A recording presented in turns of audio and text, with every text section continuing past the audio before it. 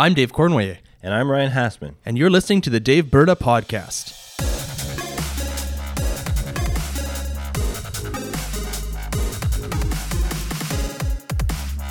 We're recording this episode on Saturday, January 27th, 2018. Today, we're going to talk about Alberta political party fundraising, and I will try to explain why the 2017 fourth quarter financial report is useless. Then we'll get into the end of the fake trade war with Saskatchewan and say goodbye to Brad Wall. Don't be so happy about that, Dave. There's no escaping it. We're going to talk about the Alberta Party leadership race. They had their first leaders debate last week. And we'll briefly chat about what the hell is happening in Ontario provincial politics with the sudden and necessary resignation of Patrick Brown from the leadership of the PC party. And we'll get to some listener questions at the end of the show. But before all that, let's kick things off with some nomination news and political gossip. The main thing I want to talk about today is on the United Conservative Party side. I think we've talked about it before, but the AGM is coming up in Red Deer in early May.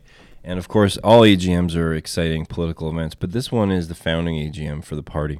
And so one of the things that they're doing is the very first board of directors is being elected. Now, a board of directors is kind of an inside baseball thing, and maybe people don't pay a whole lot of attention to it. But in this case, it's actually a very important function because they're determining the policies and the constitution and the players of a new party. So we're expecting that the rules will be finalized next week. But the structure that I'm hearing is that essentially there's going to be 17 spots. So this is for the provincial board, 10 of which are province-wide. So the president, VPs of communications, the treasurer, policy and governance, which is one person, fundraising, the secretary, memberships. And then there's 2 provincial directors for each of the following regions: Northern Alberta, Edmonton region, Central Alberta, Calgary region, Southern Alberta. So this is a very interesting time. The party is currently governed by an interim joint board, which was part of the negotiation between Brian Jean and Jason Kenney. Those people were appointed by the leaders. So the membership really hasn't had a say yet. Some of the names are starting to come forward on some of these key positions. And so members at AGM are going to be able to vote directly for this provincial board. So it'll be interesting to see what the makeup of that board is and what sort of tone some of these people take to defining the party, because really this is the first time that the party is going to have some actual policy. So just a question about the UCP AGM.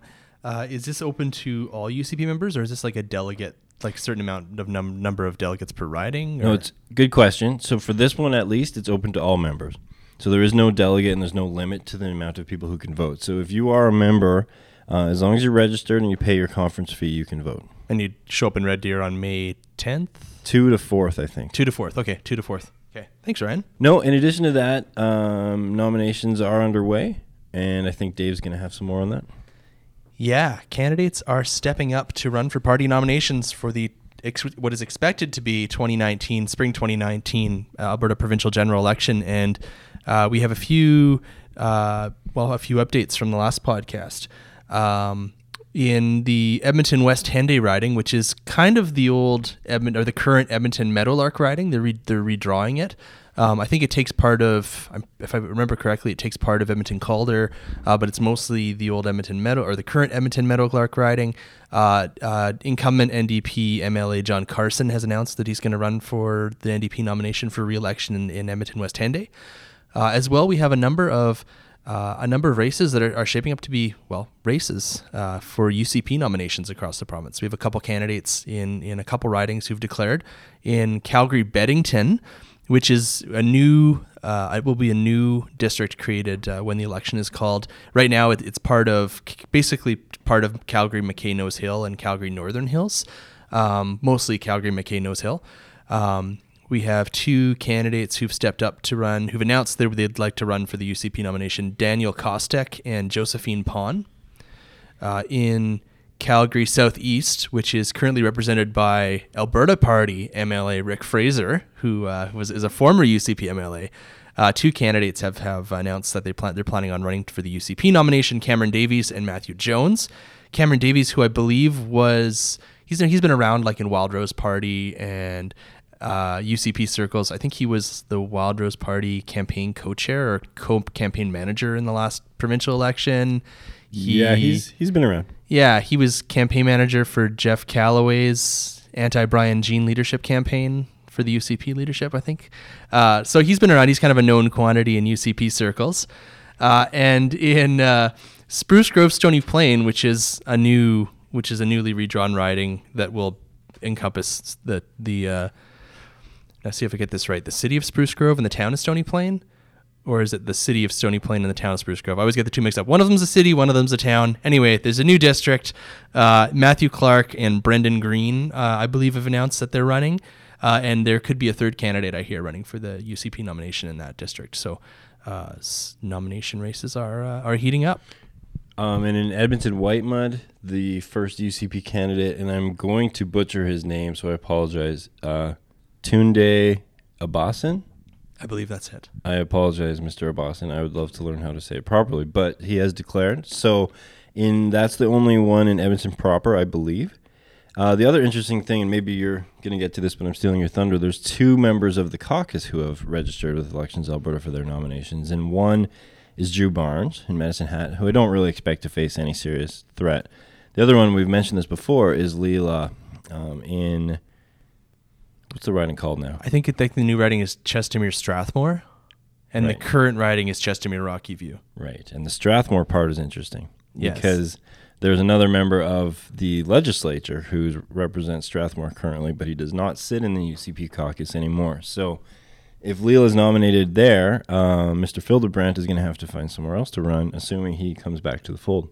And I'm sure we'll have a lot more to talk about that as the nomination races heat up, and as Mr. Fildebrand makes public or clear what his intentions are going ahead to the next election. Okay, for our next segment, we're going to talk about party fundraising, and specifically, Dave is going to explain to me and to our audience why the 2017 Q4 financial report is useless. So, Dave, some information came out.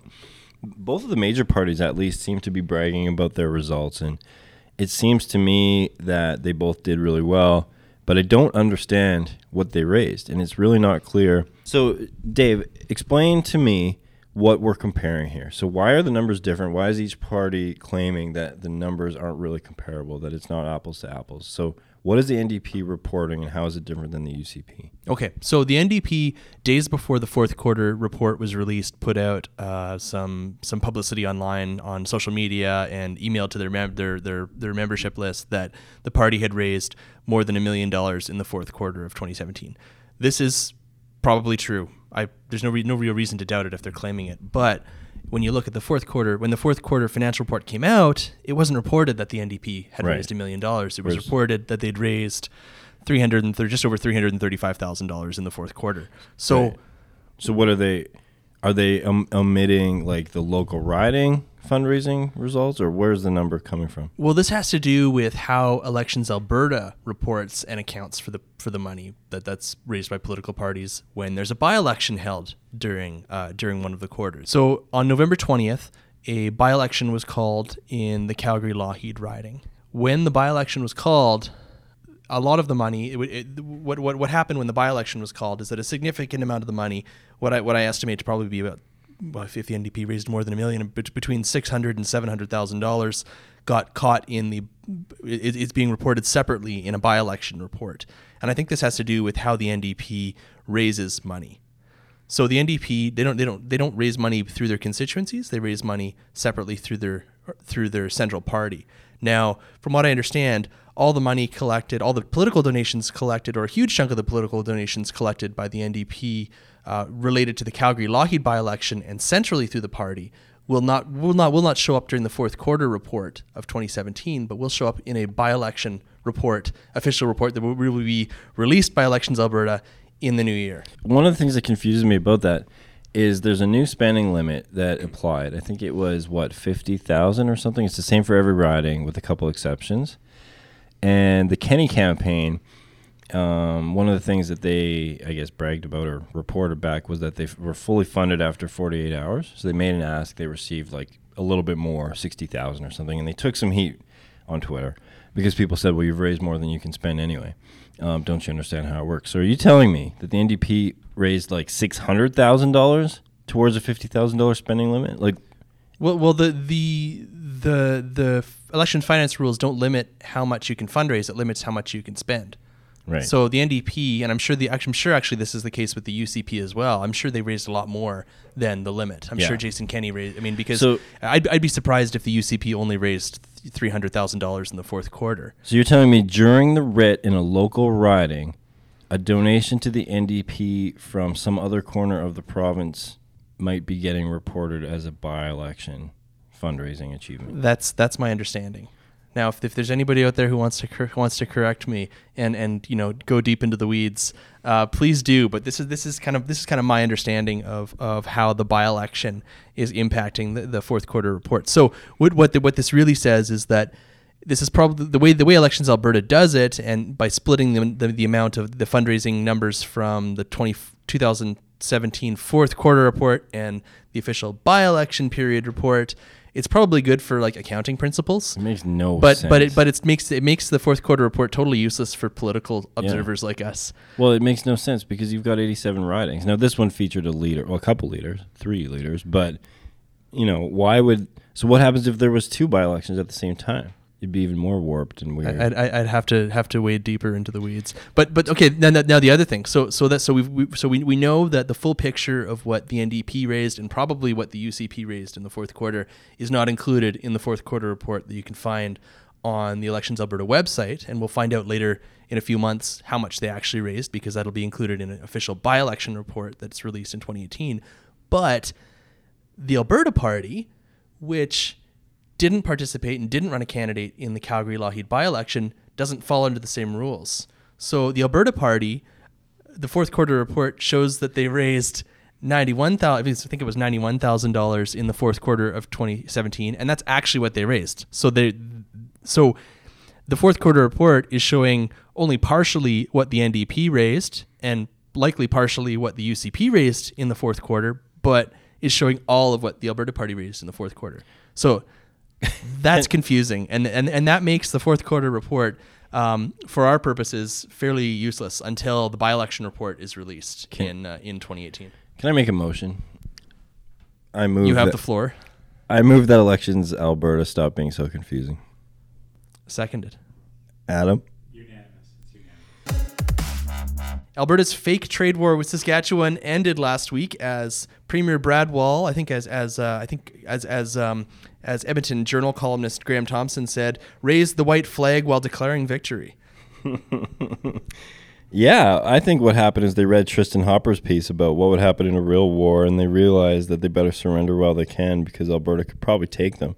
Although I do remain concerned about all these sleeper agents among us. Every time the riders are in town, they seem to come out of the woodwork. Have you ever seen Canadian Bacon? Do you remember Alan Alda was the U.S. president? He said, surrender pronto or we'll level Toronto. We have to figure out an equivalent for surrender soon or we'll level Saskatoon. That's really good. My middle name is Alan because of Alan Alda. Oh, that's great. Wow. I would have voted for Arnie Vinnick, by the way. Me too. You would have? Oh, he was a much more convincing character than Santos. Very interesting. Santos was based on Obama after the 2004 Democratic National Convention speech? I did not know that, but I would have voted for Obama. Today, as we're recording, is the day of the Saskatchewan Party leadership result. Do you have any predictions, Dave? Someone will win, and someone will become premier. I have to admit, I don't know if I can name a candidate, and they're next door. I mean, I know a little bit about the BC leadership race.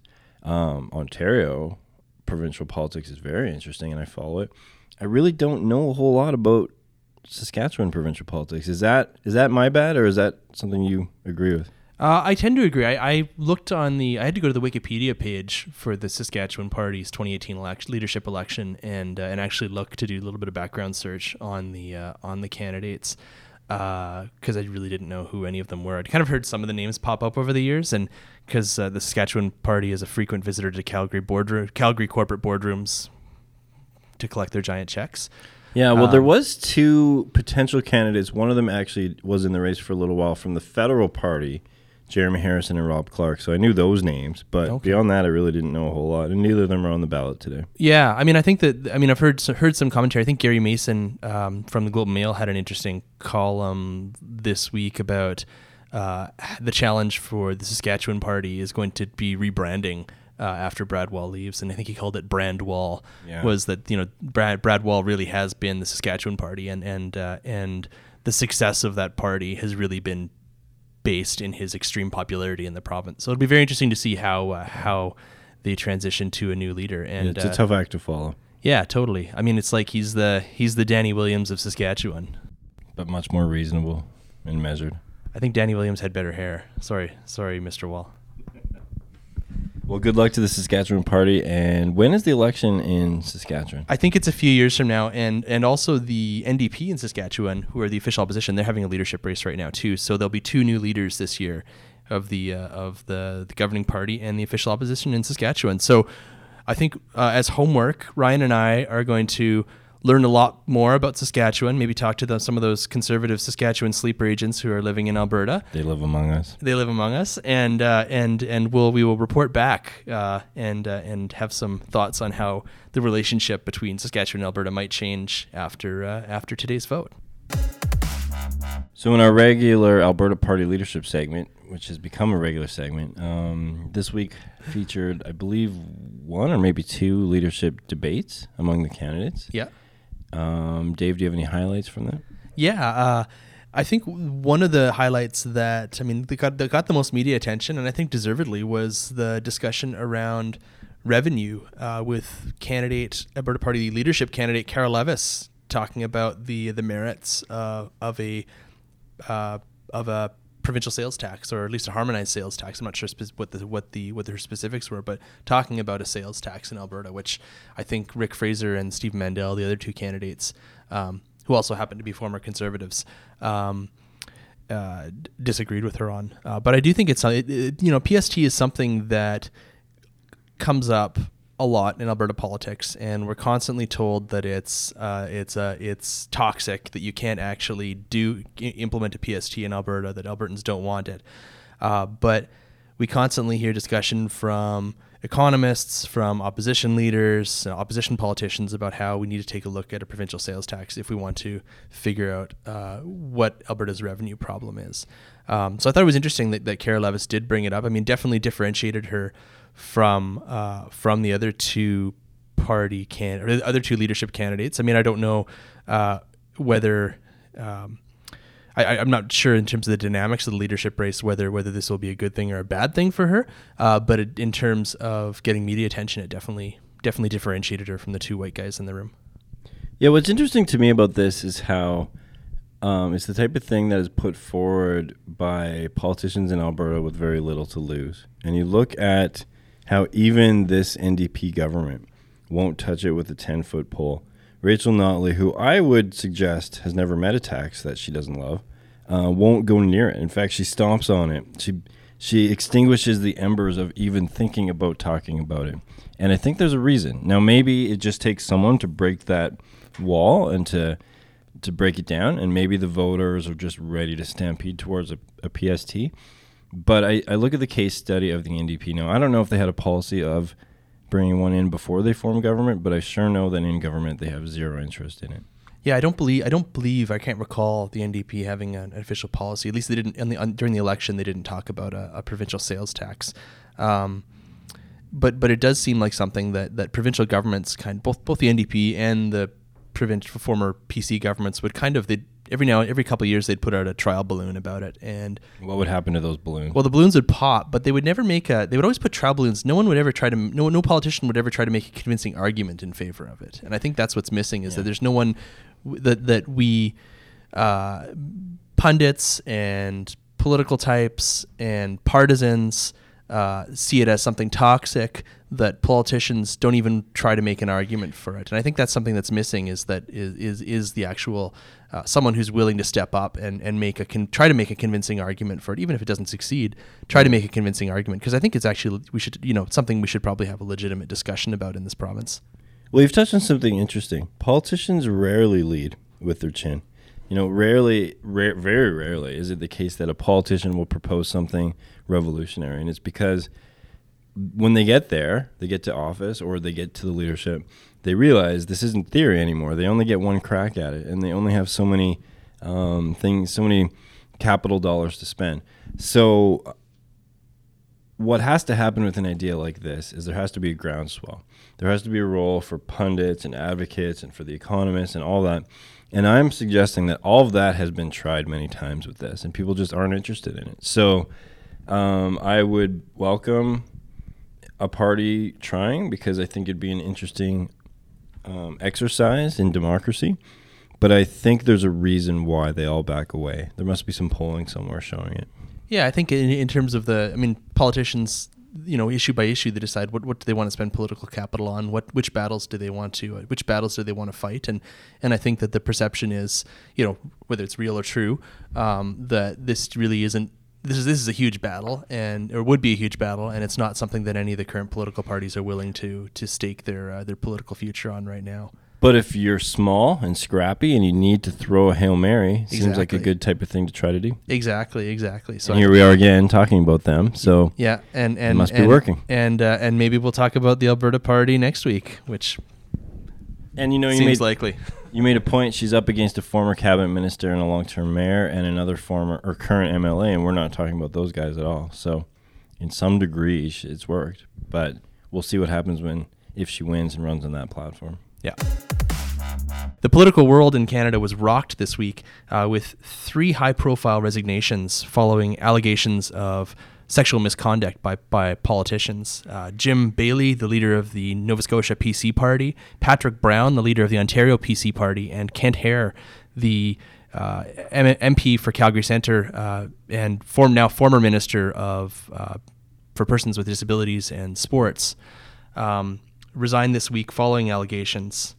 I think what we're seeing here is a major recalibration of what is deemed acceptable in Canadian politics, and I think that this is probably just the start. I think we'll probably see in the coming weeks, coming months, the coming years, we'll probably see a lot more allegations, a lot more resignations, as we try to figure out, in terms of society, in terms of political parties and politicians,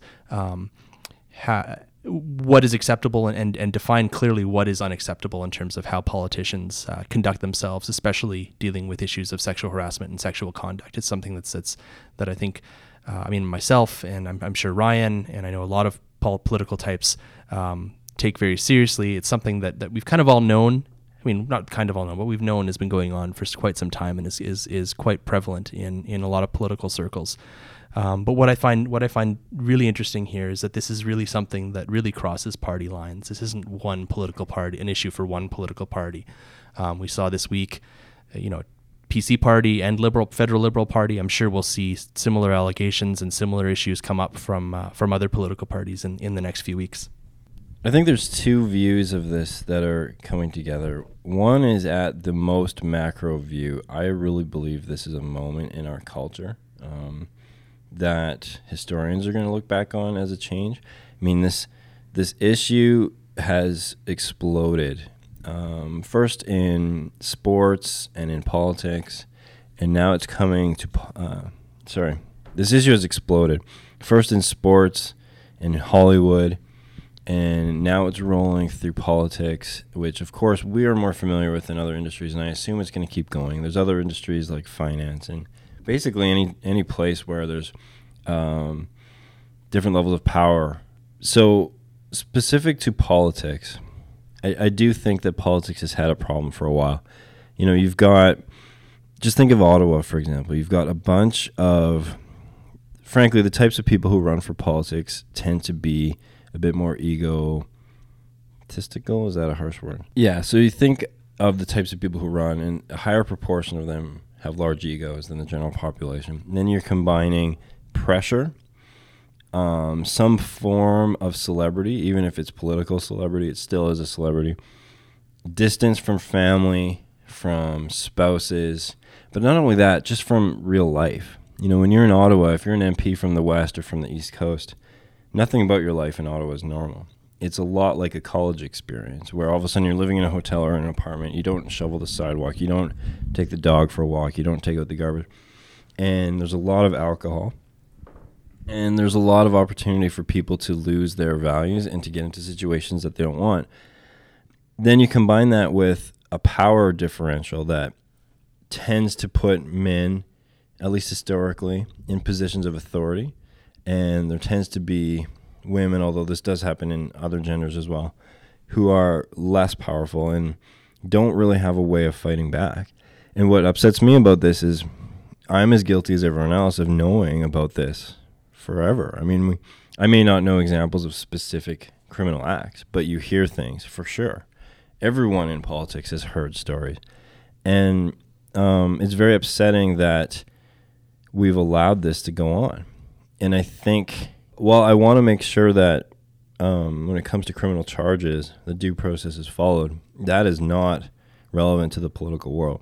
And when you do things that are clearly abusive of authority or exploiting people who are vulnerable, you do not deserve to be in politics. You don't deserve to be in any position of authority at all.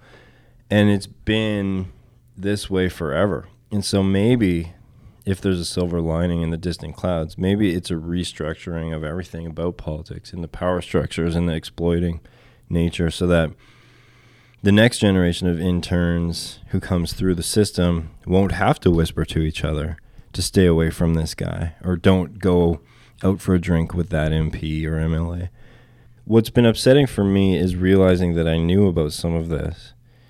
And so maybe moving forward, because these survivors have spoken out and been the first to speak out and to push against a system that's really structured against them, maybe there'll be more. And so if we can play a role, I'm 6'4", I'm a dude. I've never felt unsafe, really, in any situation in politics. But I've spoken to lots of colleagues who have, and it's like, oh my goodness. I mean, I have no idea what that's like. To have to avoid going to a reception with a certain politician who might prey on my vulnerability is just, I'm just being honest, is bizarre. But hopefully awareness is the first step. And now we can say, well, what's going on there? Let's shine some sunlight into these dark corners. And if careers are altered or ruined in the collateral damage, I say that's just fine. I mean, the only way this is going to change is if some people pay a very severe consequence for preying on those who are more vulnerable than them, and shame on them. And I guess shame on the whole system for getting to this point, but let's try to make it better. So we're introducing a new segment in this episode. It's called So You Want to Be a Candidate? Ryan, can you tell us more about it?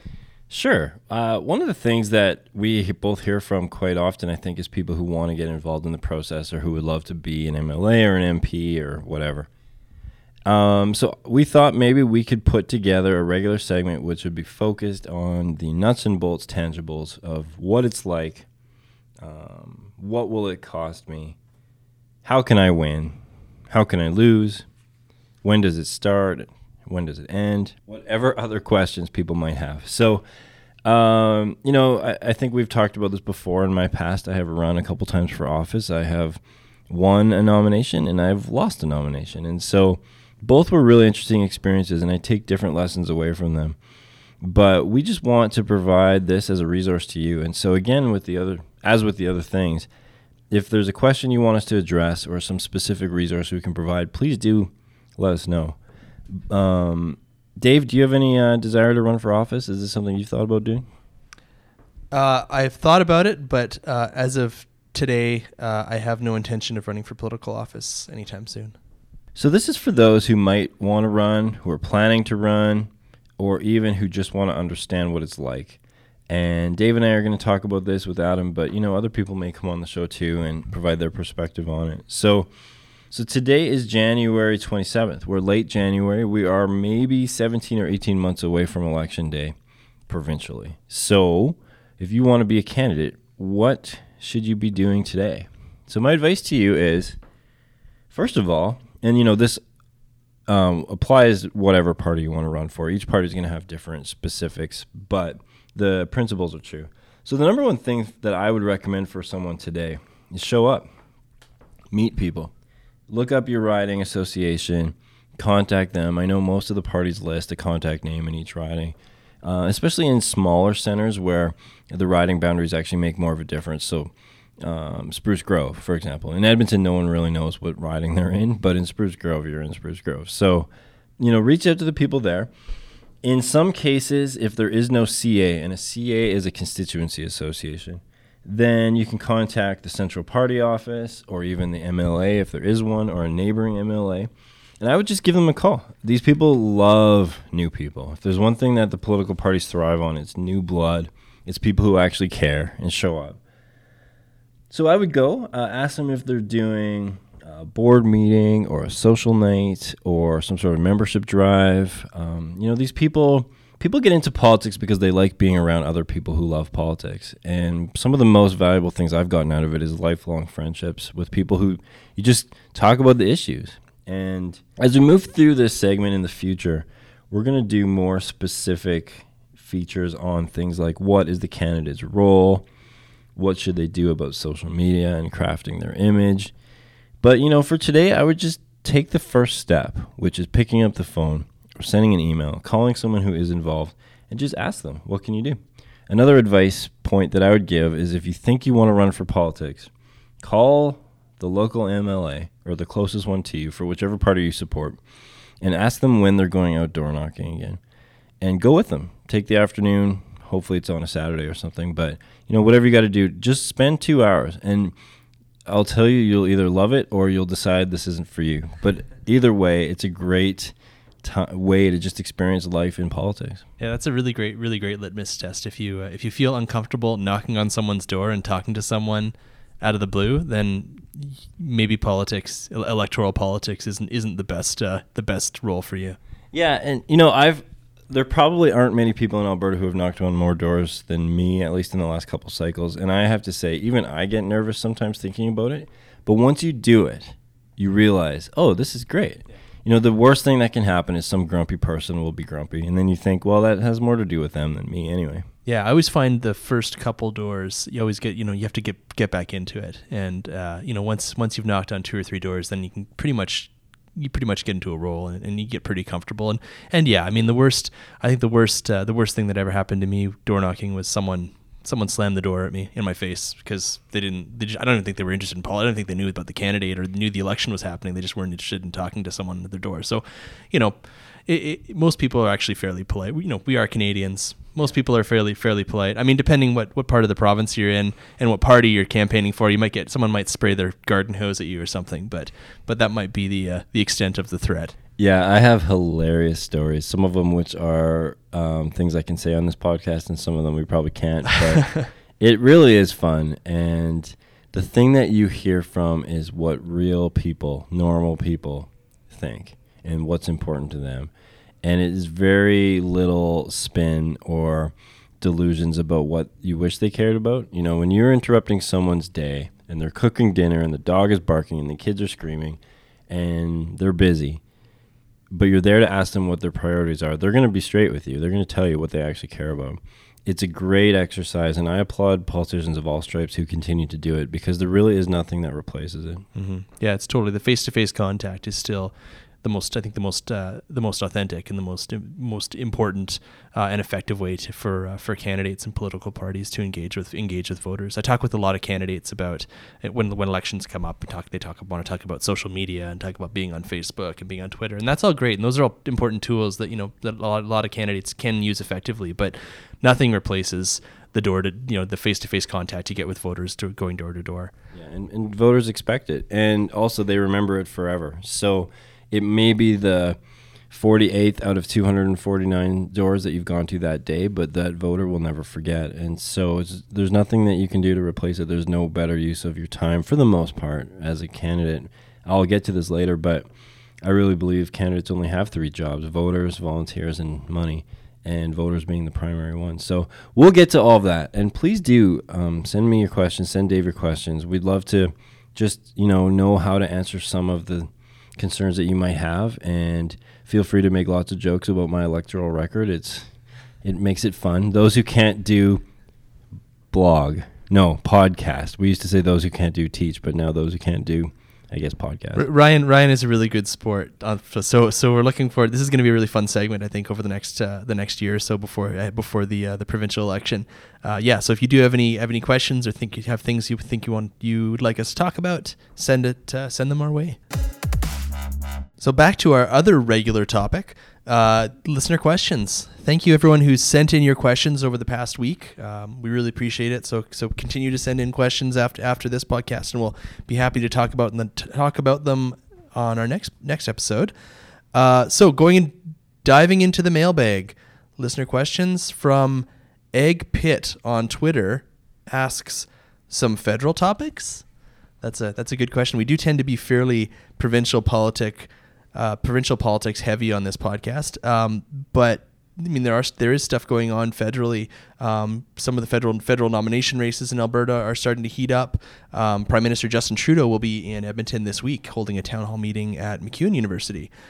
So if the Prime Minister, if anything happens at that town hall, or the Prime Minister has anything interesting to say, I'm sure we'll talk about it on the next podcast. But point taken, we should figure out some more federal topics to talk about. Or if he wears interesting socks, we could talk about those too. That tends to be one of his things. Was it in Davos? Was it the Chewbacca socks? Yeah, that's sock diplomacy. I think I've read like 50 articles on Justin Trudeau's sock diplomacy. And it's a strategy that's specifically designed to annoy the likes of me and to endear him to a certain voter bloc.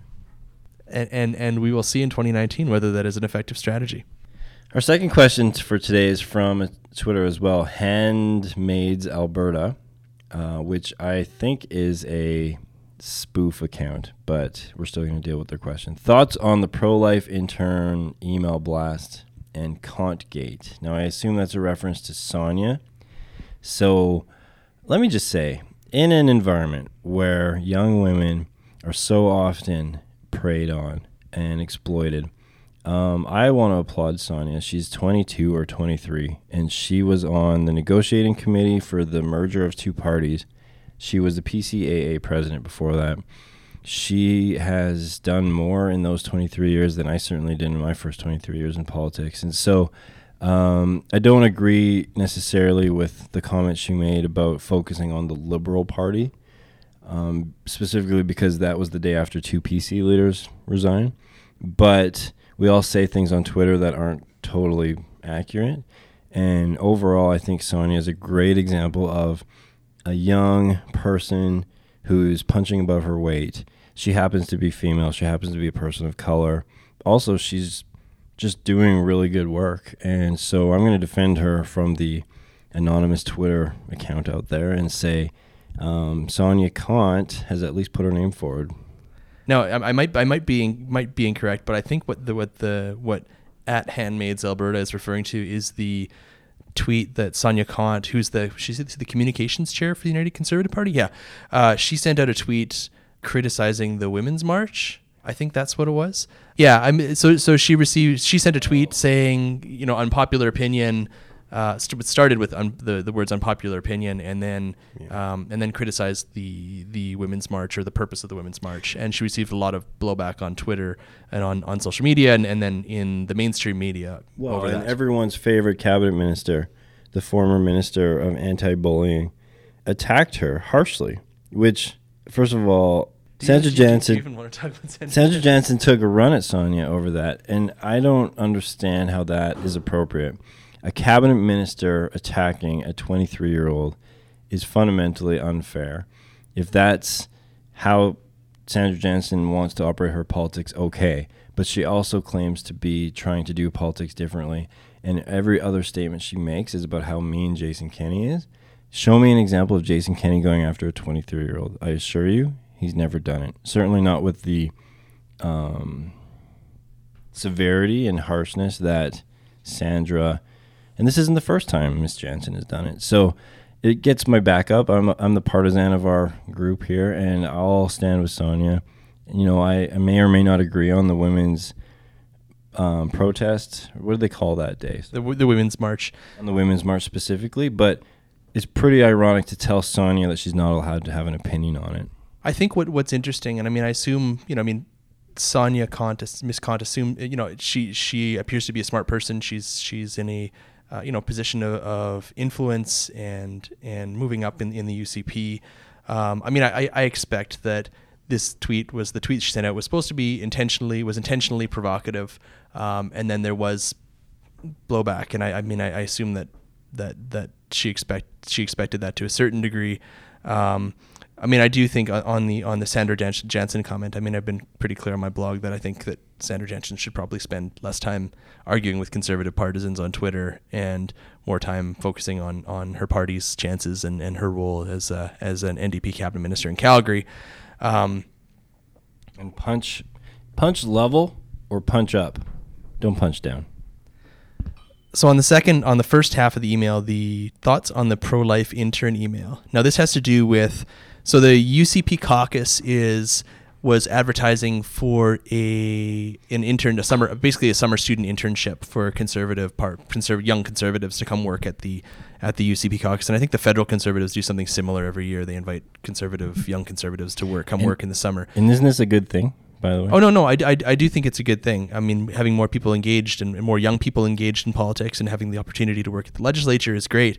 But the issue was when a pro-life group, so pro-life, anti-abortion, depending on what side of the issue you're on, but abortion is what we're talking about, they sent a separate email out. So this email didn't come from the UCP, but it came from this group that's supporting the UCP, saying that this is an opportunity for pro-life young conservatives to work for the UCP and push for pro-life policies in the UCP.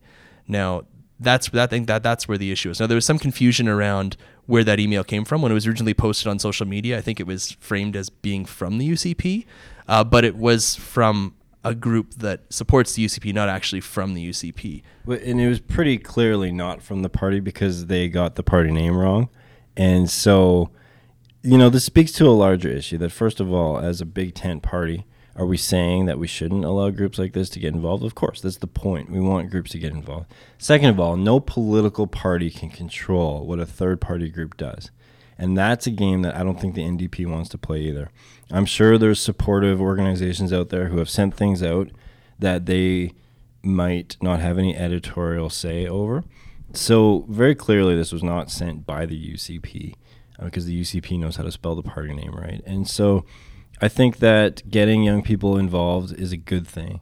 And if groups like that are going to send it out to their networks to get people involved, great. The demonization of this particular group, I guess, is a topic for a different episode. But I think that this was a controversy only on Twitter. So on to our third question. This is a long one. This is from @YegChris. So Chris ! On Twitter.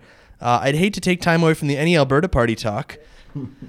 Zing. But if I set out the over-under at 0.5 for Liberal seats in the next election, what would you take? What, if anything, needs to happen in Alberta to make them relevant again, to make the Liberal Party relevant again? The Liberal Party has, and I was involved with the Liberal Party pretty intensely from about 1999 to 2008. So it's been about 10 years since I've been involved with the Liberal Party, and at that point they had losses and they had gains and they had losses, and so I was able to see kind of up front some of the real challenges facing the provincial Liberal Party, both internally and externally in terms of their brand.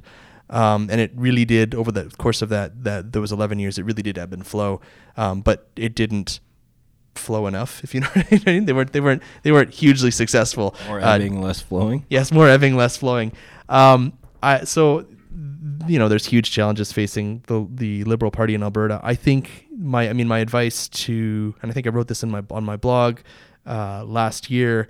My advice to Liberal leader David Kahn is, who currently does not have a seat in the legislature, is pick a riding and campaign the heck out of it. Pick a riding, and he's from Calgary. Pick a riding in Calgary that you think you can win, or you think you have an opportunity to win, and spend 90% of your political time in that riding doing a lot of what we talked about in our nomination segment, door knocking and meeting people and building an organization. Because right now, things don't look great for the Liberal Party of the Alberta Liberal Party.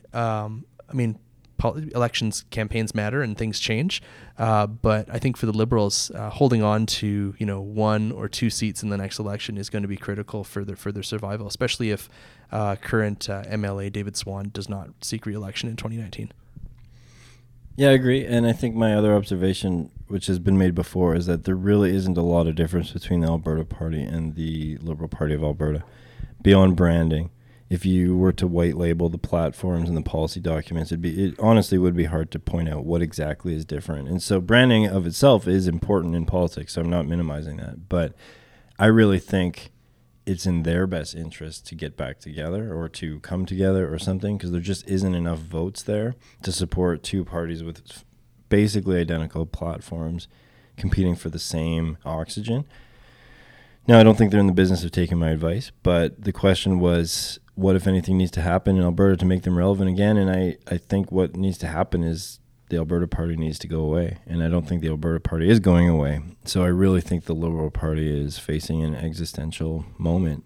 Kent Hare, we've talked about him this episode, and David Swan were kind of the stalwarts. And if they're both gone, Kent Hare is now in federal politics, David Swan's moving on. I don't understand where they think they're going to win the next seat, because the Alberta Party right now gets so much oxygen. We never talk about the Liberal Party. We talk about the Alberta Party. Yeah, and I think that, there's the Alberta Party, Liberal Party challenge, but I think I really think the biggest electoral challenge for the Liberals is the NDP. I think that, I would argue that huge chunk of 30% of the vote that the Liberals used to be able to count on, going back to the 2000s and the 1990s when the Liberals were the official opposition, I'm fairly confident. I'd be confident to argue that voting bloc has moved to the provincial NDP. Why would you vote for the provincial Liberals when Rachel Notley basically stands for 80 to 85% of what you'd like to see in government? I think typically elections in Alberta are about the incumbent government leader, but I think this one is not. I think this next one will be about Jason Kenney and the Conservative Party. And that changes it a bit. So if there's a voter segment, call it 40%, that just simply will not vote for Jason Kenney and the UCP, the other parties are really going to have to chop that up in the right way to have a chance to win the seats, the way our first past the post system works. And so I think they're competing for a smaller and smaller segment of the vote, and it's not heading in a way that's good for them. No disservice to David Kahn, good on him for running and putting his name forward, but at the debate, I'd love to know what he and the future Alberta Party leader will disagree on, or what their pitch to the voters will be. Vote for me because, well, it's hard to make that case why both of them exist. We've said it before, the NDP actually are an ideological party. To their credit, they actually do believe things. They have things that they believe. These centrist parties tend to, they see it as a feature, not a bug, but they tend to just take the best ideas from whichever source. But that doesn't motivate voters, or at least it hasn't to date. So we'll see. Well, Dave, once again, that's it for this week. Yeah, thanks so much, everyone, for tuning in. So we'd like to thank our producer, Adam Rosenhart, for helping us to put this episode together. We hope that you subscribe to the show wherever you get your podcasts. Make sure you submit a review. That really helps. Ideally, something nice with 5 stars, but we'll leave that part up to you. As always, we'd love to hear your feedback or answer any questions you have. You can get us on Twitter at DaveBerta, or at Dave Cornway, or at Ryan Hassman. And on the Dave Berta Facebook page, or you can email us, podcast@daveberta.ca. Thanks again for tuning in. See you next time.